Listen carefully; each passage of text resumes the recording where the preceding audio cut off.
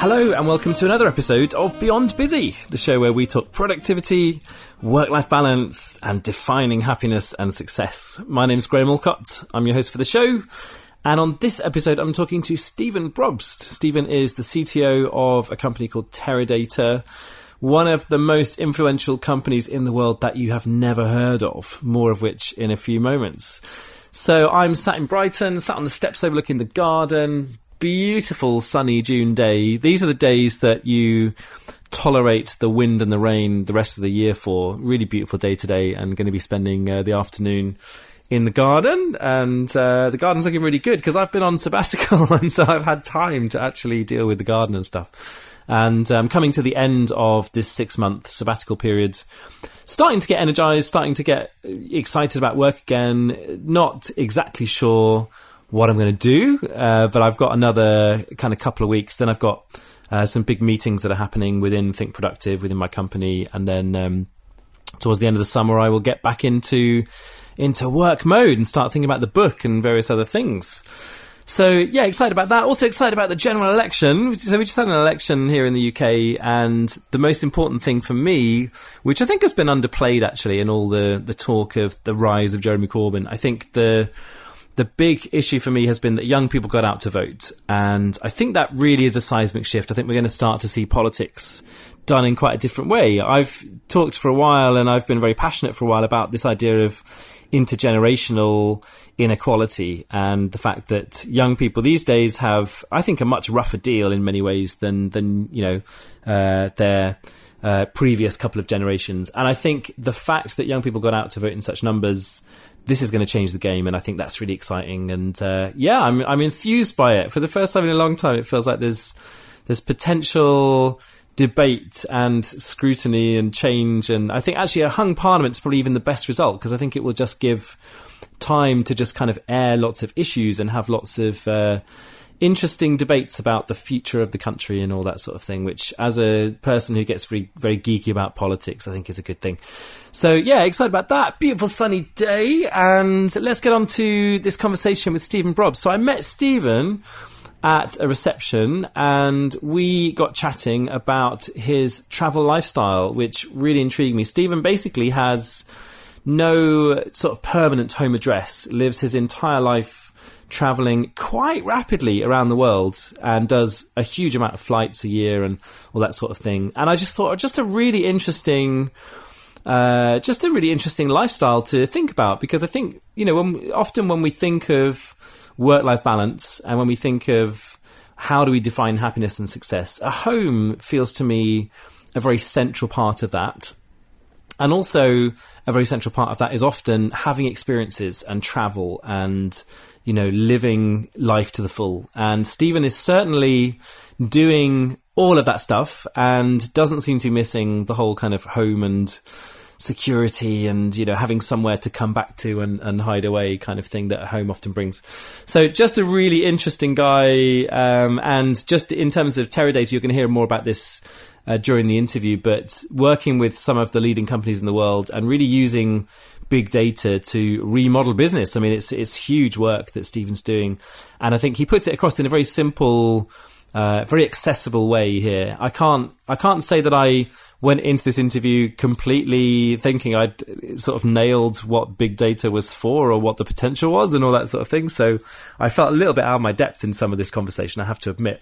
But Stephen really puts it across very well and was patient and gracious with me when I was totally out of my depth in those moments as well. So you join us in Euston, the conference centre right next to Euston Station. Stephen he was in London just for a day and a half doing a keynote at a Teradata conference, and really kindly gave me the best part of an hour of his time and booked a room so that we could just go off and record the podcast there. So here we are in Euston. Stephen has delivered his keynote and has had various other meetings and then has been kind of ushered into the room with me for the podcast. So without further ado, here's my conversation with Stephen Brobst. Right, I'm here with Stephen Brobst. How are you doing? Good, not bad after a red-eye flight from New York City. So red-eye flight last night, was it? Yes. Yeah, and then keynote this morning. Yep, straight into the keynote. Yeah, and so we're at 30 Euston Square, right next to London Euston train station. Yep.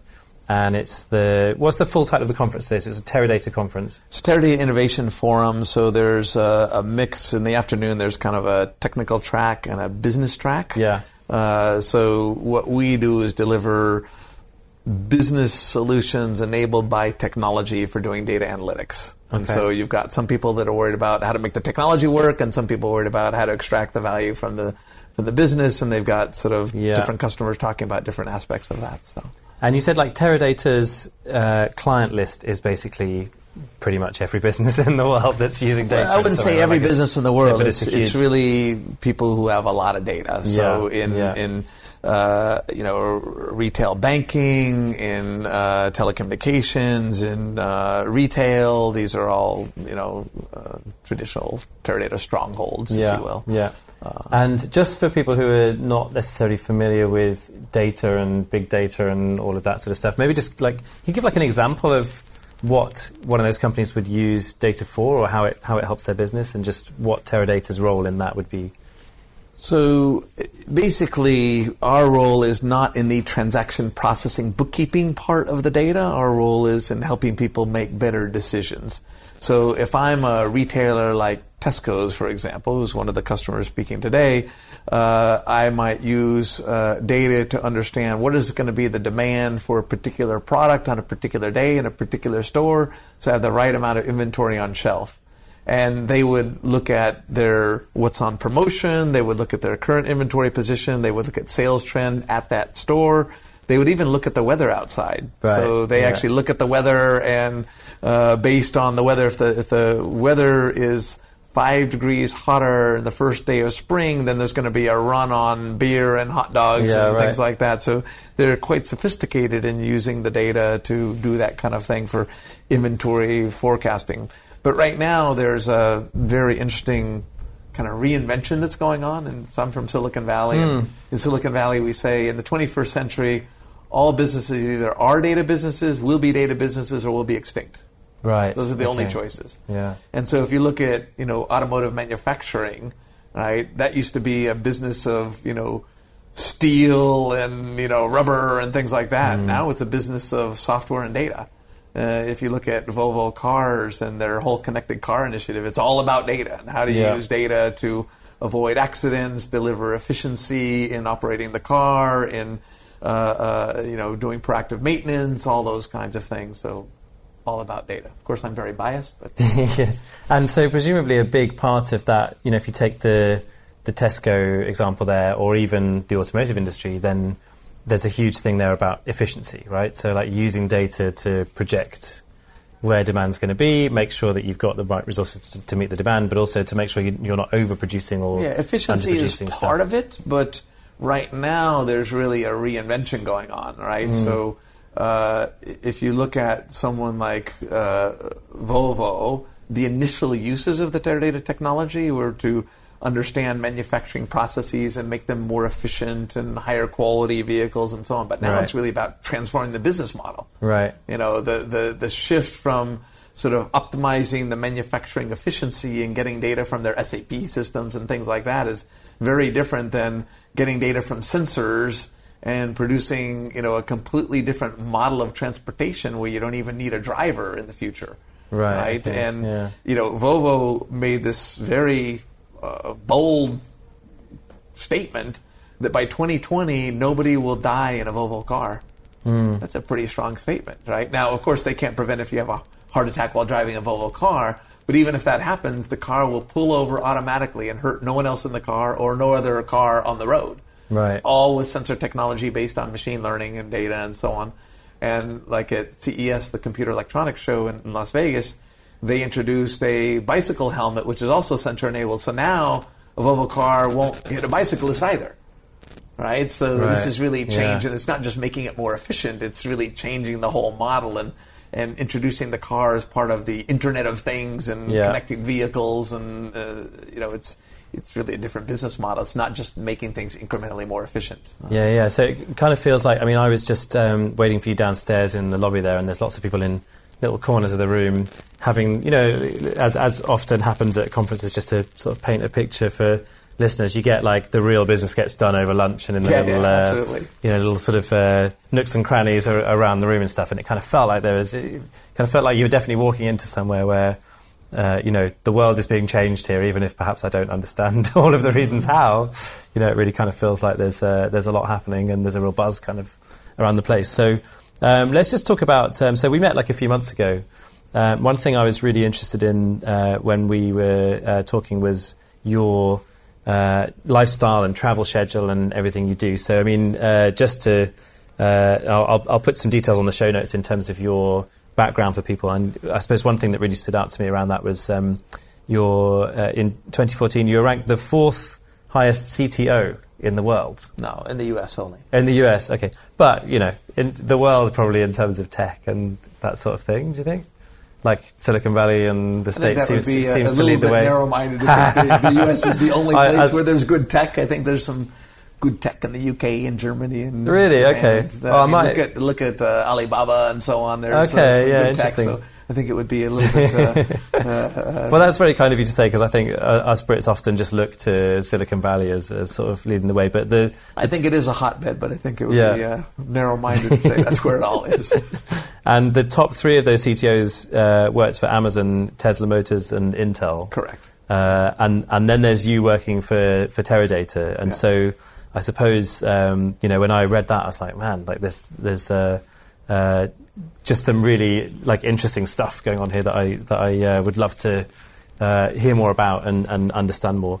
And the other thing I dug up about you is you worked for Barack Obama on his President's Council of Advisors on Science and Technology. Right. So I'd love to just hear a little bit about what you see the role of a CTO as being, and just give us a flavour of that, and then also how you see that as kind of shaping society and working with the US government as you have done. So in the context of Teradata, the CTO role is really to define the technology strategy for the products and technologies we deliver in enabling these business solutions for data analytics, but also for the deployment. So I'm perhaps a little bit different CTO than some CTOs in the sense that some CTOs are very, I'll say, lab-centric CTOs. Okay. And I'm a pretty customer-centric CTO. So my goal is to spend 50% of my time with customers, understanding what they need, what they will need, how they think about things. And you have to be a little bit careful because oftentimes customers, they're solving a problem right in front of them, and you have to kind of look past that and sort of understand what that means in the long term, and not transliterate everything too precisely, but really sort of extrapolate what those bigger requirements are. Okay. So I'm interested in understanding the business problems being solved, and then how the Teradata technology can use data to help enable those business solutions. And how to make it deployable in an efficient way. So it's all well and good to have a theoretical solution, but if it can't be used to create value, then who cares about it? So so that's my focus from a Teradata point of view. And so I spend a lot of time in the labs with the engineers, but I also spend a lot of time with the customers, and I try to get a sort of good balance in that. And we have a very distributed R&D team. We have teams in India and China and the US and in many different pockets in the world. So. And then tell me about advising the US government then. So in terms of how they see the development of technology and how they see the use of data, like what do you think the next stages are? What do you see the future as, and sort of your role within that? So this was actually during Barack Obama's first term of the presidency, so it wasn't that recent in technology terms. 4 years ago, it was a long time ago in technology. Yeah. But having said that, we as this council of advisors, so there were basically 12 of us on this council, mainly academics from universities like Carnegie Mellon and Stanford and Berkeley and these types of places, University of Washington.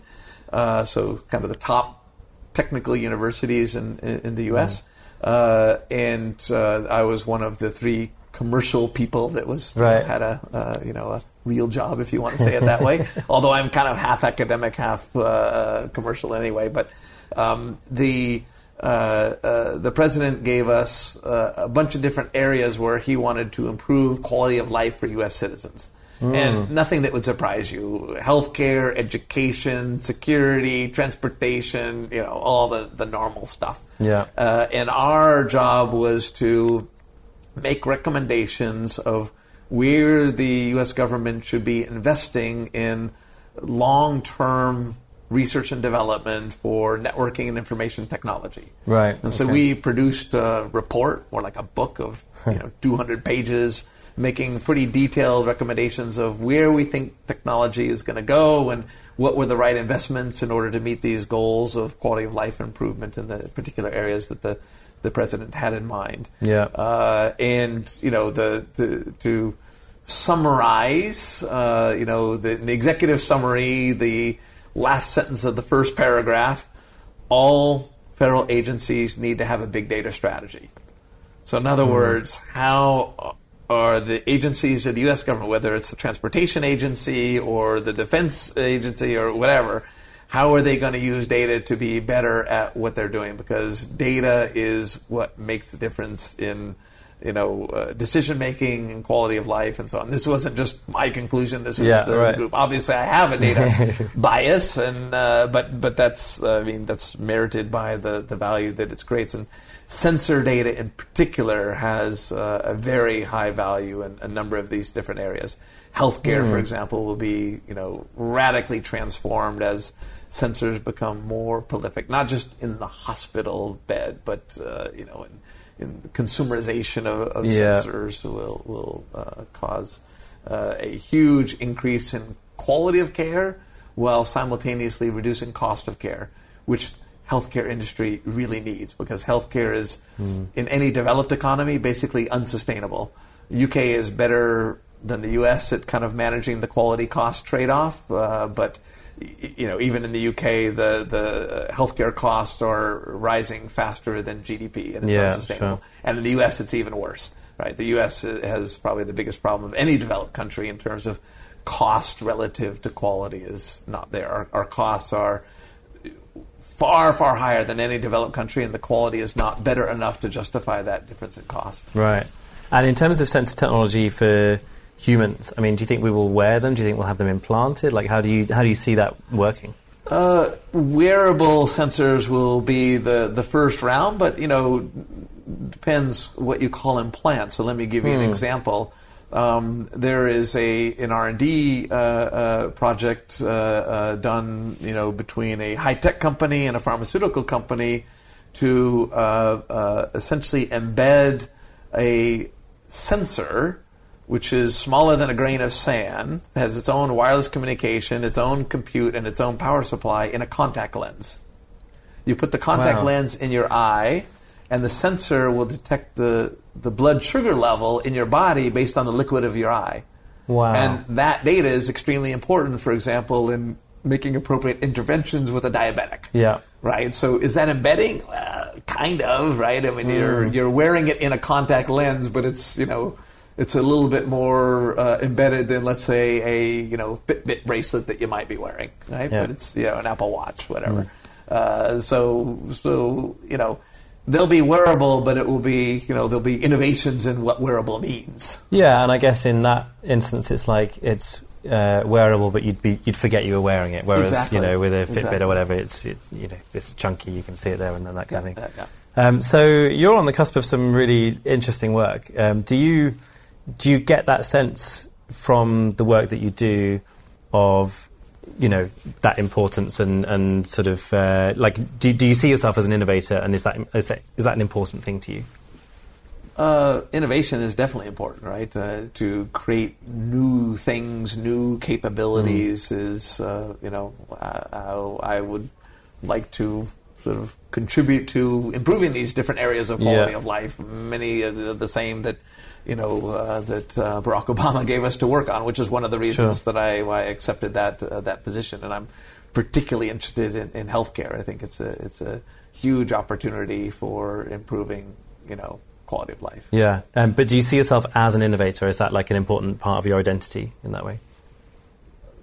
Yes, although, I don't think of myself as a pure inventor, right? So it's really a very applied innovation, right? And it's not me as an individual. It's it's a very collaborative process. So it's not I'm an innovator. It's I work with a team of people and we together innovate. And it's much more effective than. And like what you described a minute ago is that whole thing of there are certain CTOs that are the lab CTOs, right. And then it sounds like your definition of that is more, by the nature of it being customer focused, is you're the listener guy, right? Like you're out there sensing what's happening and trying to predict what's next. I'm a listener and a translator, right? So I've got to listen to what's going on. I think that listening is an underappreciated skill. The smartest guy in the room is not the one talking, it's the one listening, right? And so there's the listening part, and then there's the translation, because a literal translation isn't going to get where you want to go. You need to sort of translate that to what is the implication in the longer term, not just the 6-month implication, but the longer term. Because innovation, if you're only doing sort of incremental improvement, that's not really innovation, right? And so you need to sort of think beyond the immediate, what's in front of your face to the longer term implications. And do you think, sort of two-part question, do you think you've always thought for that longer term? And also, do you think, I kind of feel like most of us struggle to think that long term, and certainly businesses and organizations tend to think, what's the next quarter or what's the thing I'm working on right now, rather than thinking in a much more long-term way. So, do you feel like that's always come naturally to you? And do you get frustrated with what you see around you, which is often more short-term thinking? No, I think that you need a combination of short-term thinking. You need to solve the initial problem, because if you can't solve the problem right in front of you, you can't think about the longer-term things. So you need to do both. And I think that they feed on each other, because if you don't understand how to solve immediate problems, then your long-term solution is probably not going to solve well the problems that come about at that time. So I think a reasonable combination of the two makes sense. So I like to work with customers and solve the problem that they have right in front of them, and answer their question about how do I make this technology work today. That to me is fun, to help solve a problem, right? Because I'm a problem solver. But to sort of look forward and do that translation has a larger long-term impact. Yeah. Right. Yeah. Absolutely.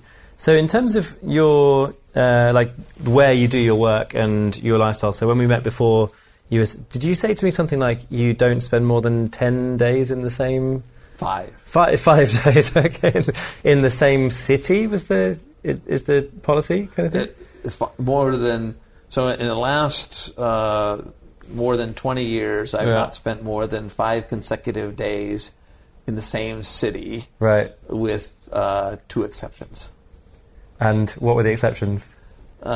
One exception was because I happened to be in New York City on 9/11. Oh, right, basically, I couldn't get out. Right, okay. So that was one exception. The other exception is a art festival in the middle of the desert that I go to on a yearly basis called Burning Man. Right, okay. And that's pretty much the only thing that will keep my attention for more than 5 days, because I'm chronically ADD, that I need new stimulus and so on.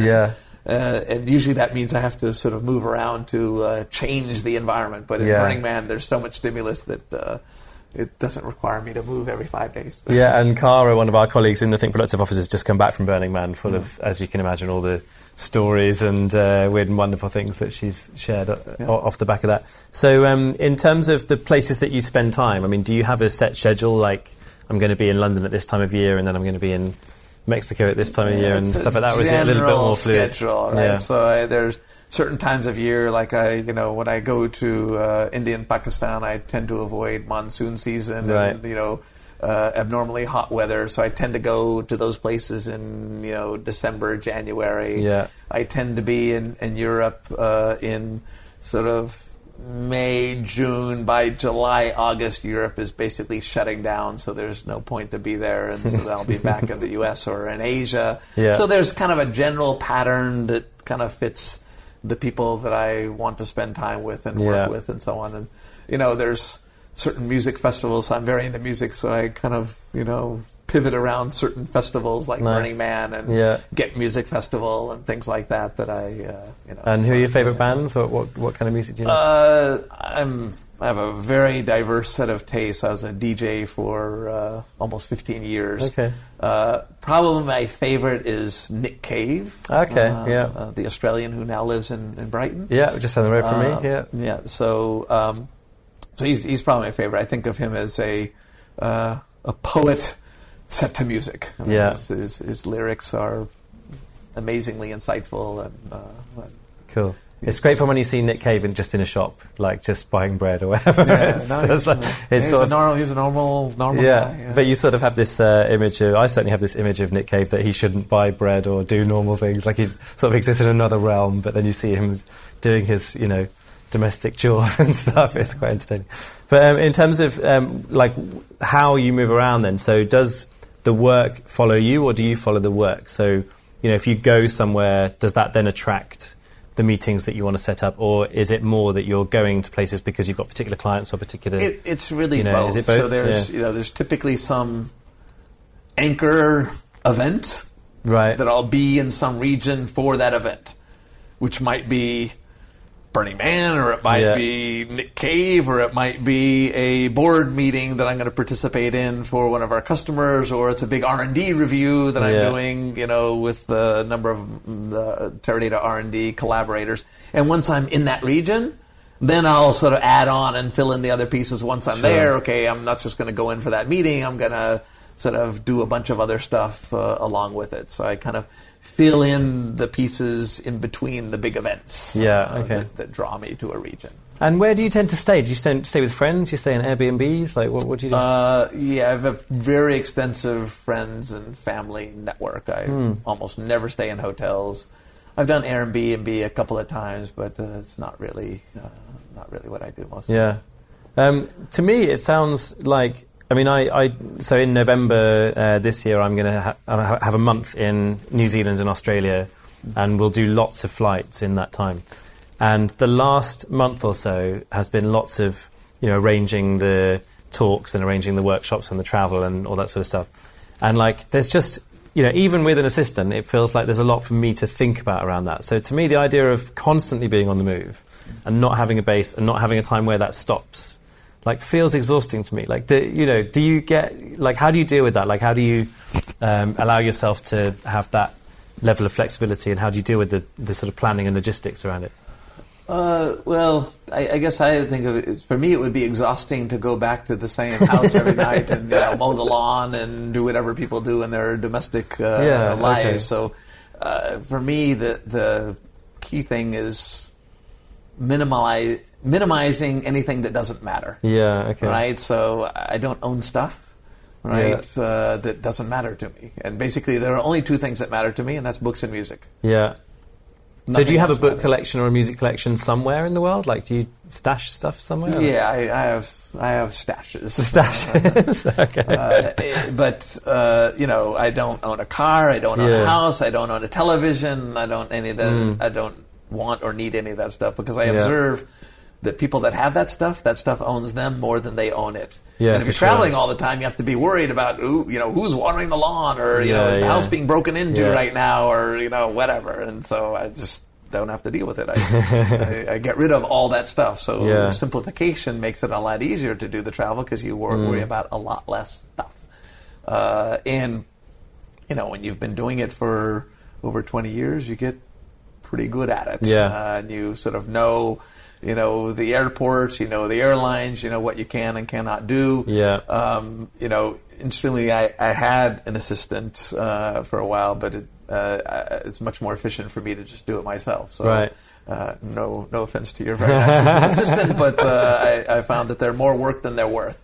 And so presumably then, so the booking the flights and checking in online and printing the boarding passes, it's kind of your version of doing the washing up or mowing the lawn or something. Yeah, it's you can think of it that way. Those things, sure. So it's that's the upkeep of lifestyle that most people would have in other ways. That's right. And so, with the travel, I suppose the other aspect of doing a lot of flights in a short space of time is it becomes tiring. You just said that you came in on the red eye last night. Do you have particular sort of strategies for dealing with just the tiredness that air travel, because I find like it's the dehydration that brings tiredness. It's not even in the time zones for me so much. It's just the literal sort of having to travel I thing. avoid drinking alcohol on the plane. Right. I drink plenty of non-alcoholic liquids, water primarily. At MIT, where I spent many years, we have a saying that sleep is for the weak. I'll sleep in my wooden pajamas later. And so, it's just, I've never required, since I was 16 years old, I've never slept more than, 3-4 hours a night. So really? I get a lot more productivity this way. Wow, okay. Never more than facilitates that lifestyle. Never more than 3 or 4 hours a night. So I wouldn't say never, but rarely. I don't use an alarm. I just kind of wake up. And there's not a thing in your rhythm which is like once a week you have a longer sleep to sort of catch it up or anything? That's just how you exist day to day. Wow, okay. And why do you think you can do that and so many other people can't? Lucky genetics. Genetics, yeah. So you don't think it's like diet or definitely not. exercise or magic pills that you found? No, I don't take any of those drugs that try to alter your sleeping patterns. I don't do any of that stuff. I do hike a lot, but I don't think that's really has anything to do with it. Wow, that's so cool. Do you feel like you will ever stop doing the travel and just like settle in one place, or do you think this is going to be you? Yeah, no. I mean, eventually it's got to stop, right? The traveling is physically wearing and tiring, and eventually I'll get old enough that it won't anymore be pleasant. It'll be more of a chore than a pleasure, and then I'll stop. But it's basically you're waiting until it's a tiring thing rather than having a plan of... When it stops being fun, I'll stop. It's as simple as that, right? I mean, I have a vague plan about going back to university teaching, but that's even assuming that university teaching is what it is in 10 or 15 years. Who knows? And that could easily be done online. Completely done. It could be virtual classrooms and so on. And I like the interaction with students, so I'm not sure that the virtual thing would really be as motivating for me. But I'll stay flexible on that point. But my general strategy is to go back to teaching, probably in Australia somewhere. And in terms of how you would describe your work-life balance. So, I mean, we talked about Nick Cave and Burning Man and sort of, you being driven in terms of where you go as much by those things as by work. Like, how do you see work-life balance? Do you feel like you have a good balance?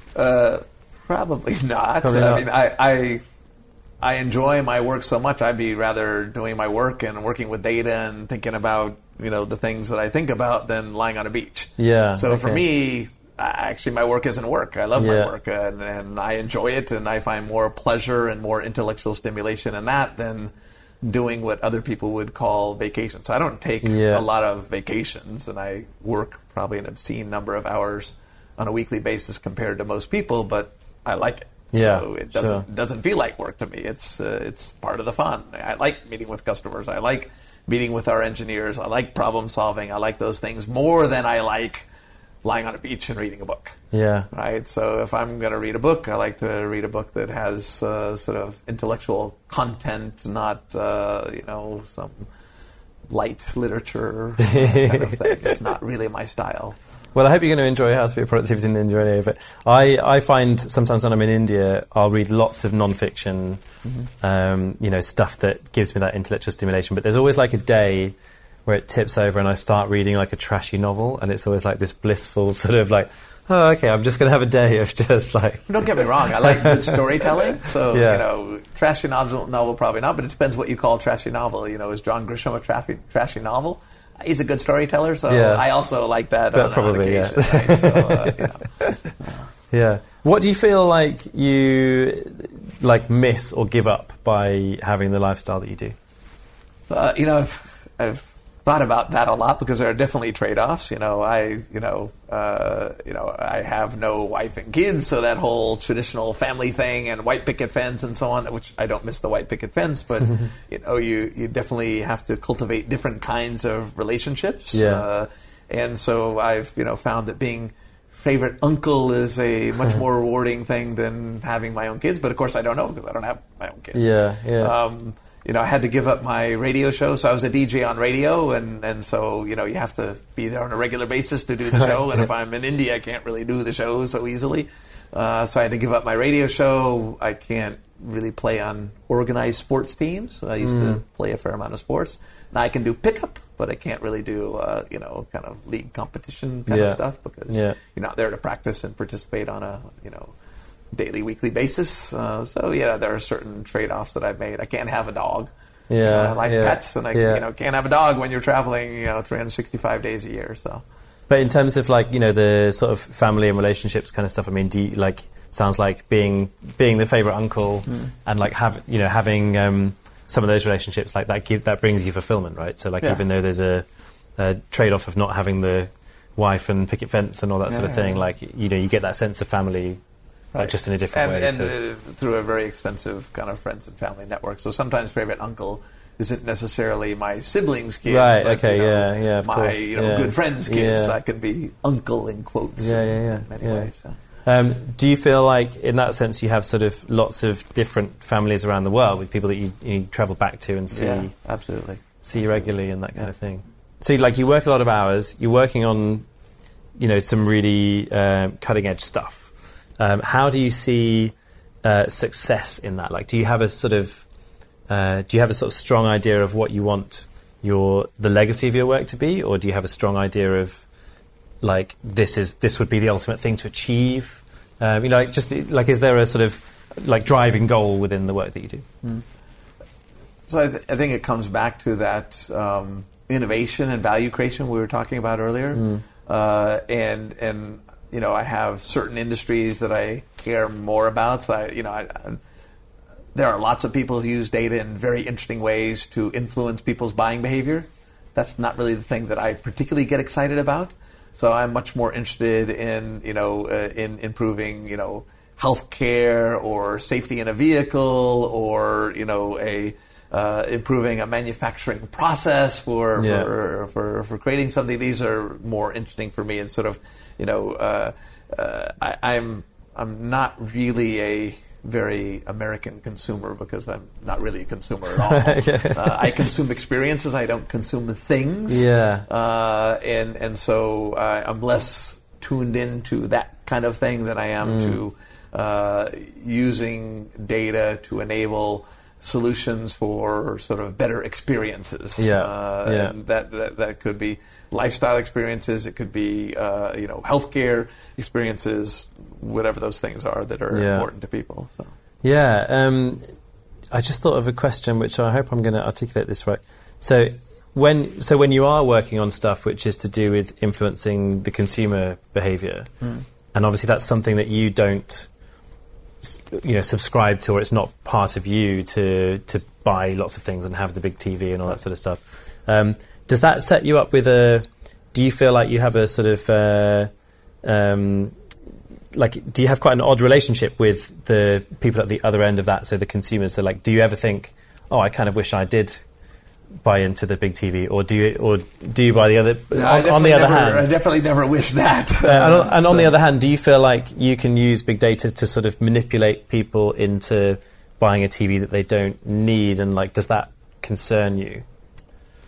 Well, again, I think people get to make their own choices, and the goal of those kinds of analytics is to present them the choice that they most want at the time that they want it.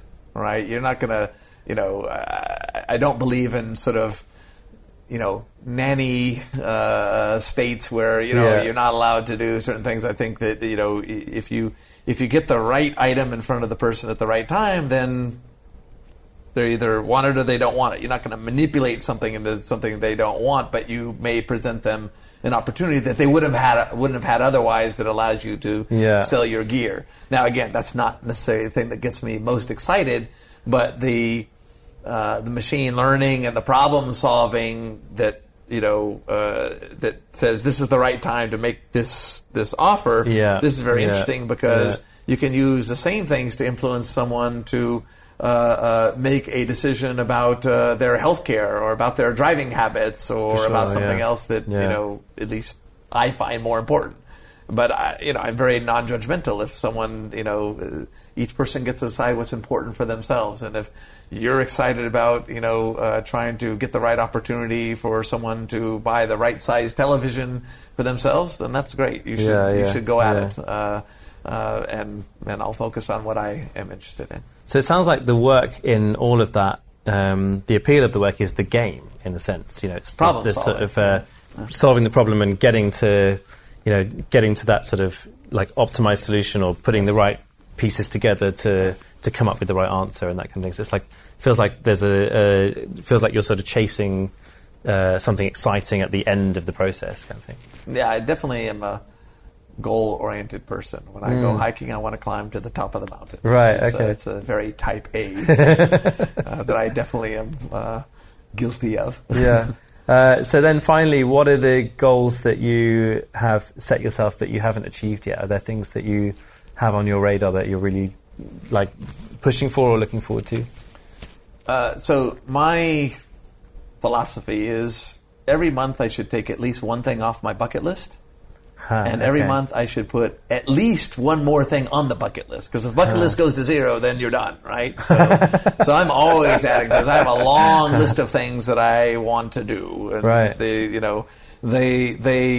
range from, hiking in a particular desert on a full moon is one thing on my bucket list, to, attending a certain music festival, to playing Bobby Fischer in chess. Unfortunately, that one expired, not because of me, but because of him. Right. So that one I can't do. But maybe I'll go to Norway and hang out there for a while. Right? So yeah, I'm always adding things to the bucket list, but also taking things off. Yeah. Right? So when you're saying like you don't consume things, but you consume experiences, that sounds like you consume experiences pretty voraciously. If it's one on, one off every month. What does the last month look like? What have you just added on, and what did you take off? So I went to a music and cultural festival in Monterrey, Mexico, last month, which is a mix of there was dance, there was music, and so on, and there was a group of friends that went to, and so on. So that got taken off, and putting on. Someone gave me some. New mountain recommendations to climb in China that I want to go do sometime. Who knows when. Cool. And we're recording this in sort of early October, mid-October. So tell me what are the highlights over the next few months before Christmas? Like, are there presumably quite a few different cities that you've got on your list? Yeah, there are quite a few. So tonight I'll go to Moscow, and then I'll go to Helsinki. I'll be teaching in Helsinki. So your London stop is like less than, what is it, like 12 hours you're in London? It's basically 12 hours. Wow. Less than 12 hours. Yeah. Wow, okay. London's a good transit city because of course, you can get in and get a full day in before you move on to the next one. Whereas if you fly anywhere in the continent, then you're basically arriving at you lose a day. Too late. Yeah. Your day's half done. So. Yeah, so Moscow tonight, then Helsinki tomorrow night, a couple of days in Helsinki teaching, and then I'll go to Cairo for a couple of days, and I'll go to Turkey. Then I'll be speaking at some conferences in Brussels, Stockholm, and so on. And that's just the next week and a half or something? Yeah, basically. Well, I definitely want... I want a login membership for your Air Mile account, for sure. You have to compete with my sisters for that. Yeah, you must have such a lot of currency when it comes to those things. Like people say, "No, can you sort me out a free flight here," or that kind of thing. And the airlines must know you really well, right? Like you must get like. Well, no, I'm not. I'm not particularly loyal because I fly on everybody. So it's not like I'm George Clooney and trying to rack up 10 million miles on one airline. I don't do that. So I just whatever is the best schedule, the cheapest flight, that's the one I take. And basically I'm platinum on all the airlines, so it doesn't really matter. So I'm not loyal to any particular one. I just fly whatever's convenient.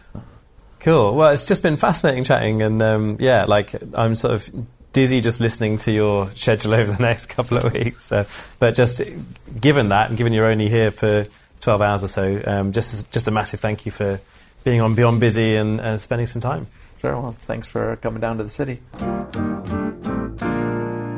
So thanks again to Stephen for being on the show. I've also just come back from the Lake District. My sister lives up in Lancaster and spent a couple of days up there. Did some lovely walking up in the Grindsdale Forest there, and was telling my sister and then another friend of mine, Paul, who lives up there, that I really should get out and do more walking. I've been doing a little bit more walking back down here in Brighton. But really loved walking up in the Lake District. And then on the train home, so I'm on the train back from Lancaster, another friend texts me saying, I'm coming down to Brighton for a couple of days, and I'm thinking doing a full day cliff walking along Beachy Head and sort of coastal views, that kind of thing. Are you around? Are you up for it? And I just immediately texted back, yes, I've been talking about this. I totally want to do more of this stuff. And I think it comes off the back of a very short urban walk I did in New York a couple of months ago. I've been across the Brooklyn Bridge a couple of times, which is just such an experience. It's just an amazing walk, full of tourists, obviously, and can be a bit hectic, but just amazing views and just a stunning and iconic thing to do.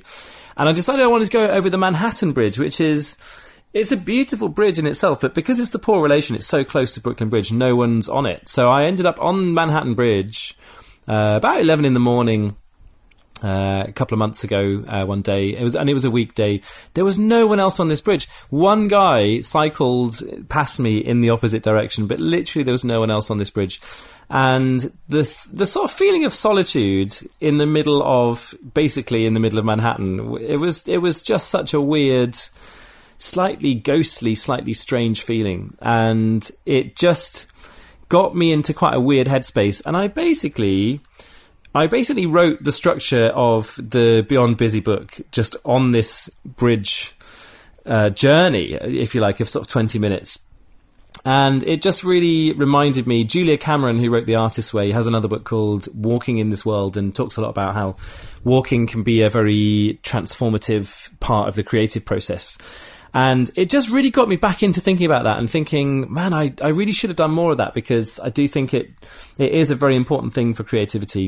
And I'm probably waffling on a little bit now, but I guess what I'm getting to at the end of this Beyond Busy episode is, if you have a chance over the next couple of days, get out and walk. Get out and do a half an hour, 1 hour, 3 hour, whole day, whatever you can manage, whatever fits in with your schedule, but just walking somewhere interesting, somewhere different, getting your brain and body into a different kind of terrain, different kind of headspace. Really just such a useful and interesting and productive thing. So I think I'm going to make a bit of a mid-year resolution for myself to make sure I get out and do more walking. I even bought some walking boots, so I kind of feel like I need to do that to make sure that I've not made one of those foolhardy purchases. So yeah, get out and do some walking. It just feels like such an obvious thing, but I feel like I've fallen in love with it again and rediscovered it in the last few weeks, and looking forward to doing more of that. Thanks to all the usual people. So thanks to Mark Stedman at Bloomsbury Digital. Thanks to the Think Productive crew for getting the word out. Looking forward to catching up actually with the Think Productive crew. We have our Ninja Summit, a couple of conference calls for our team around the world, and then sort of one day get together for our team in the UK down here in Brighton at the start of July. So looking forward to catching up with all of those guys, and they've obviously just been doing fantastic work during my absence and my sabbatical period, which, to be honest, kind of leaves me thinking, why do they need me? Do I need to go back into the business at all? Those are all the questions that I've been mulling over for a while. Should I be doing something different? I don't know. It's all still a bit up in the air, to be honest. But yeah, thanks again for tuning in to another episode of Beyond Busy. We'll be back in 2 weeks. I've got some really interesting guests that I've been lining up to do recordings with. So I'm kind of at the end now of the sort of backlog of recordings that I built up before the sabbatical period. And I'm sort of bracing myself to get back into regular recording of podcasts. So what you're going to hear over the next little period is podcasts that are released much closer to the time that I did the conversation. Some of these conversations are kind of 6 months, 9 months old kind of thing, but they're going to be much closer to the release date as I have used up the backlog and will be getting back more into it. So that's all coming in the next few weeks. If you haven't subscribed, please do. Please spread the word. Come and say hi on Twitter at Graham Alcott, and you can contact me at grahamalcott.com. There's a form on that site. And I'll see you in 2 weeks. Thanks again for listening. Goodbye for now.